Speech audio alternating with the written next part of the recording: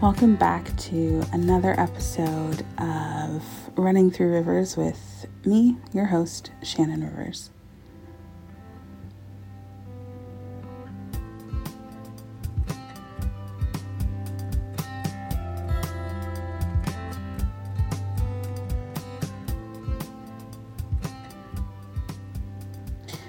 Okay, so today we're talking about language, and I thought that this would be a good time to talk about language because I've had a couple of conversations recently about language and how to get things right all the time when language is changing all the time and we don't really know when things are going to go from one day to the next. Right? It's a really important conversation to have because language is really beautiful, right?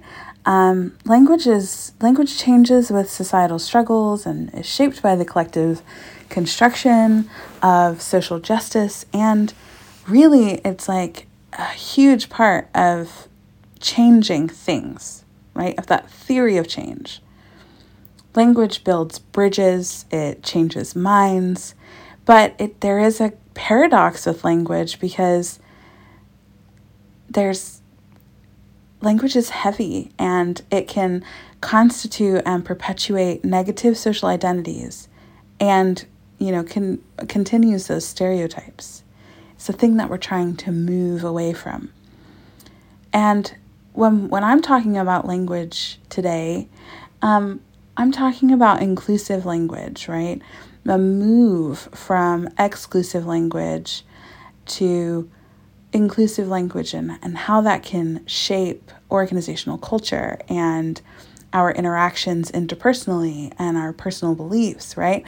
And how all of these kind of pinnacle points about language can create a society that embraces difference, embraces diversity, celebrates inclusion, and ultimately creates equity and language around equity, right? Inclusive language, which is what we're talking about today, right, is something that is used to counter some of those stereotypical assessments that deny respect, dignity, and opportunity for other people. And I want to kind of caveat this, that inclusive language isn't just for marginalized groups, because there's a reality of using in inclusive language that reflects a very real potential to affect everyone in society. There's this kind of built up sense that when we use inclusive language, it has to be only towards marginalized people.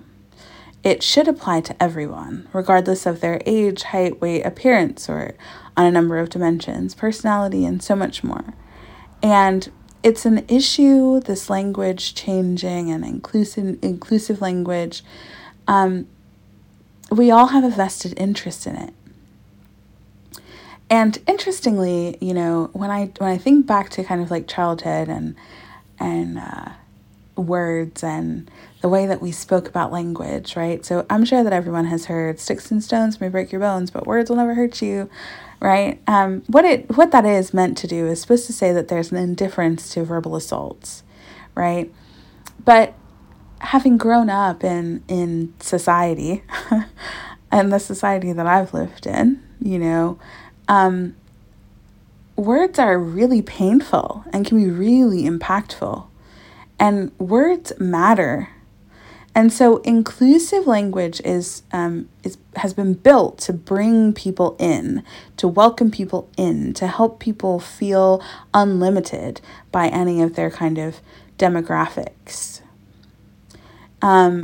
Inclusive language asks that we try, that we do things to change it, to change deeply embedded habits, to consider implications of words and phrases that have long gone unchallenged. it encourages us to dig deeper into empathy and imagine experiences that aren't our own, to walk a mile in someone else's shoes, right? Words can prime us towards psychological safety or psychological strain.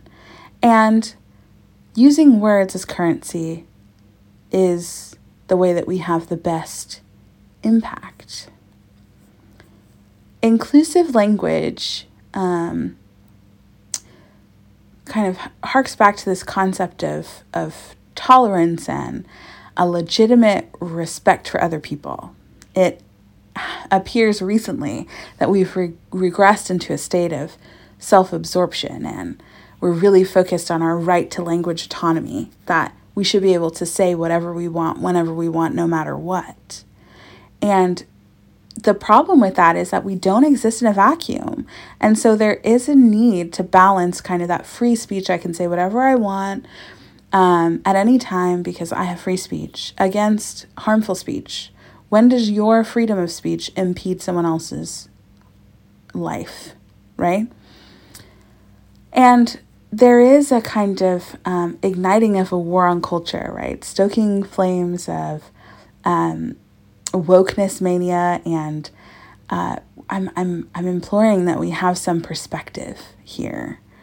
We often forget that respect is a basic premise of positive social interaction, and that premise, right, respect requires reciprocity. And really, we have to evaluate and reflect on what the cost is to add a few words to our own vocabularies versus the potential harm to others when we use exclusive language, right? And it seems like to me, and I'm sure to a lot of you listening, it seems like a moot point to argue because we engage in pointless diatribe about who's woke and who's not, right?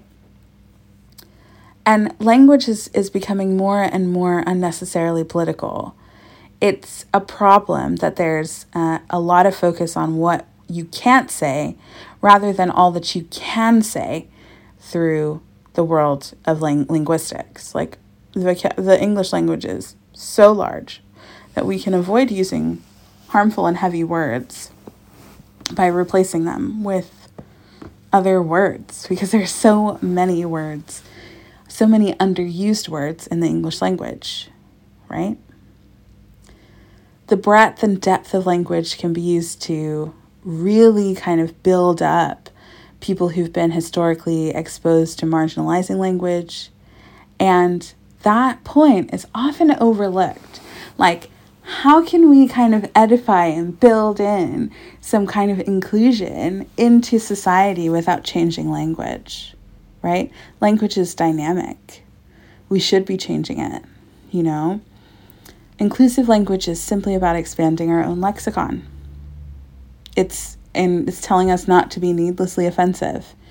And what it isn't is censorship. It's just an adjustment to how we express ourselves and present the opportunity for us to become better communicators while caring for those we're communicating with, right? And it isn't easy, and I'm not saying that it is, right, easy to traverse like what's appropriate and what's not, and the changes and all of this, right? Because there's not always a consensus among people that it relates to, and language is always evolving. Like, there isn't a right answer all of the time. While it can sometimes feel like the goalpost is constantly moving, and, you know, what I will tell you is that we have to have compassion, right? We have to move through kind of the changing and evolving language with maturity and humility, vulnerability and authenticity. And because what we say is what we thought, right? And when we say something, it's really hard to conceal those kind of true values and beliefs that we have. And so because of that, the kind of move towards inclusive language requires sincerity. It's about embracing inclusive attitudes that will come out of your mouth, right? So the things that we think come out of our mouth in the things that we say. And people in this respect are not fooled, right? There is a certain strength and humility and vulnerability and a sharing of naivete and desiring to learn. And that sincerity can be reciprocated and appreciated. And it shows that other people, that you're putting their feelings ahead of your own, which I think is such an undervalued way to move through the world and to move through conversations. It's saying that you have an awareness that inappropriate language is a problem. It's saying that I know that I might have a personal shortcoming that calls for patience through the learning process. I might be asking someone that I'm speaking to just bear with me while I try to get this right? And because that kind of respect positions our intent as sincere, it can be kind of overlooked or less problematic when you make a mistake. And I say when, because we're all going to make mistakes, because language is changing and we're on this journey of learning and we're doing all of this stuff, right? And we're trying to get it right all of the time. And if we're moving through the world with sincerity, humility, vulnerability, authenticity, right? We are saying, I know I'm going to make a mistake. And it's okay. I'm going to lean into that and I'm going to learn from it. Okay? So important, right? And because we're moving through the world in that way, most people will forgive us if we make a mistake, if our other behaviors are respectful and we're really like inhabiting our bodies and our societies and our cultures with inclusion at the heart, right? So what does this matter and why am I talking about it? So recently I had a conversation in the inbox of a friend of mine about the word tribe, right? And this is a cyclical kind of conversation that I have a lot, right? Every few years it comes back into everyone's kind of lexicon and I'm just like, with so many words in the English language that we could use that don't evoke this visceral reaction, right? About wild and savage and, just the stereotypes that you think when you hear the word tribe, right?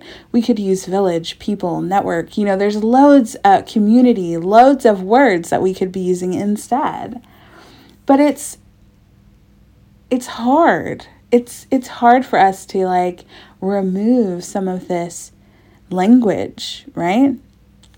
It's hard for us to kill those old habits that we've got and those words that seep in, And one of the things that I struggled with a few years ago, and I learned a really cool trick, and I'm going to share it with you in just a moment. But one of the things I struggled with a few years ago was using the word crazy. Oh, that's crazy. Oh my gosh, I had such a crazy day. Like that, right? And what I did, so this doesn't really help with mouths, I guess. It does in some ways. But what I did, I was communicating a lot through text and online. And so what I did is I went into the dictionary on my phone and I typed in crazy and made it change it to ridiculous, right? And so every time that I kind of typed out the word crazy, it would autocorrect to ridiculous. So before I send a text, I'm reading it back and I'm going, well, that doesn't make any sense. So I'm choosing another word, right? So if if ridiculous didn't fit, why was I using crazy, right? Because what I mean, and there's so many different ways, and this is why language is so important and why there's so many words, right? Because if ridiculous doesn't fit, then find a better word. Find a word that really emotes and gets across what you're wanting to say, right? That is more inclusive, but is also more specific. Because specificity is so important, right? And I talk about specificity a lot in some of the workshops that I run, because the more specific and the more kind of on point that we are, the more impactful the message. And it's the same with inclusive language, right? And really, when we're talking about companies, right, we are asking that companies are kind of leading the charge to create a sense of inclusivity in their cultures and inside of their organizations, because there's risk of offense externally, right? But it becomes less likely when we have more people who are different to us inside of our businesses, right? In globalized organizations, it's nearly impossible to know about all customs and cultures. But when you kind of can create that kind of inclusion, there's greater need for clarity through language policies that reduce uncertainty. Inclusive language is a signal of the culture of an organization. And it can dictate the caliber of the applicant pool, and it can help you retain talent. And I could paint the business case for you all day, right? But I'm not going to do that because that's not what we're here for. And if you want to know about the business case for an inclusive language, then hire me. But it also, inclusive language inside of workplaces also supports individual authenticity. People tend to be more creative, more productive, right? Because constraints have been removed, right? And there's a component of like insider knowledge that can increase who you're talking to and how you're talking to them. And that encourages people to become more loyal to the brand, to the organization, right? And it helps. It helps the bottom line. If you want to know how, you know what to do.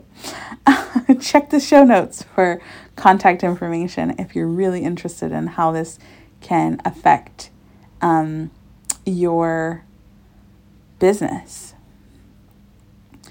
And the most basic responsibility of a company, right, is to do no harm.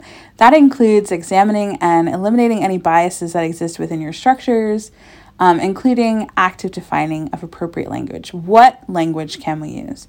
And no, compliance isn't enough, right? If I comply with the EA, then I'm fine. The Equality Act of 2010, I'm fine, right? No, that's not enough. We need to go deeper. And it's about developing a culture of inclusivity, right? And how do you do that? How do you assess how inclusive your business is? You do a document review. You do a culture review. You do interviews and focus groups and surveys and all of this stuff, right? And then you hire someone to write a report. That's me, right? But ultimately, right, there's power in words at the individual and the corporate level. We have to consider the opportunity cost here. How changing just a few words can open the door for many individuals. It increases what you see on your bottom line. And inclusive language reflects a growing respect for others, and it pays homage to concepts of inclusion, diversity, equity, right? By acknowledging the ability of language to shape and reflect reality, diversity, equity, and inclusion initiatives become more powerful vehicles for social change, inclusion, and justice.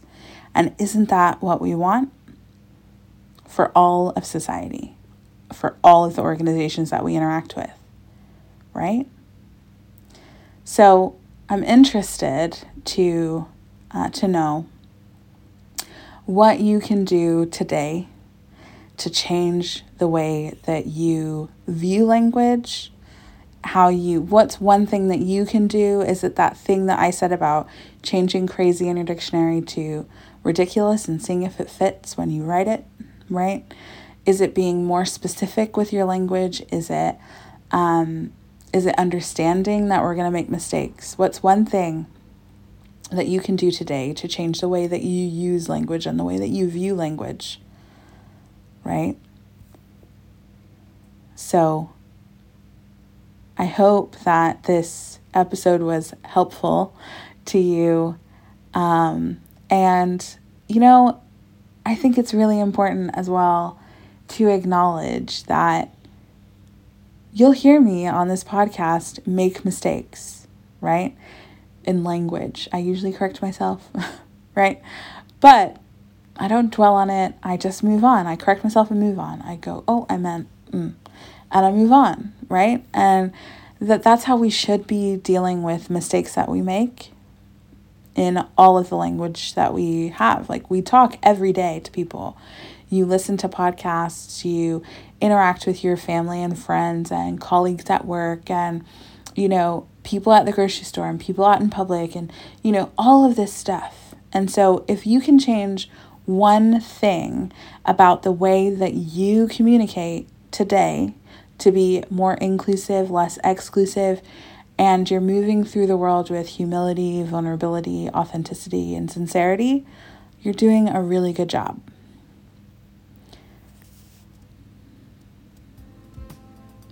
And at the end of the day, we are all going to make mistakes because that's part of the journey. Thanks for being here.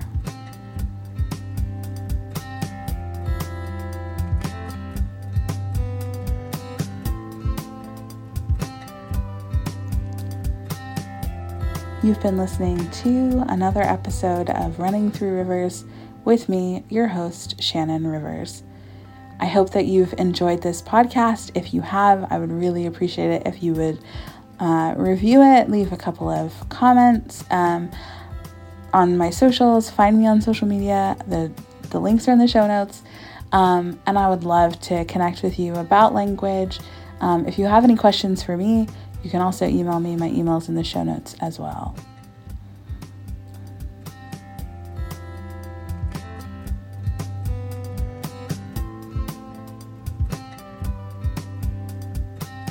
Thanks for tuning in for another episode, and know that Conversations with My Mom Part 2 will be up next Thursday.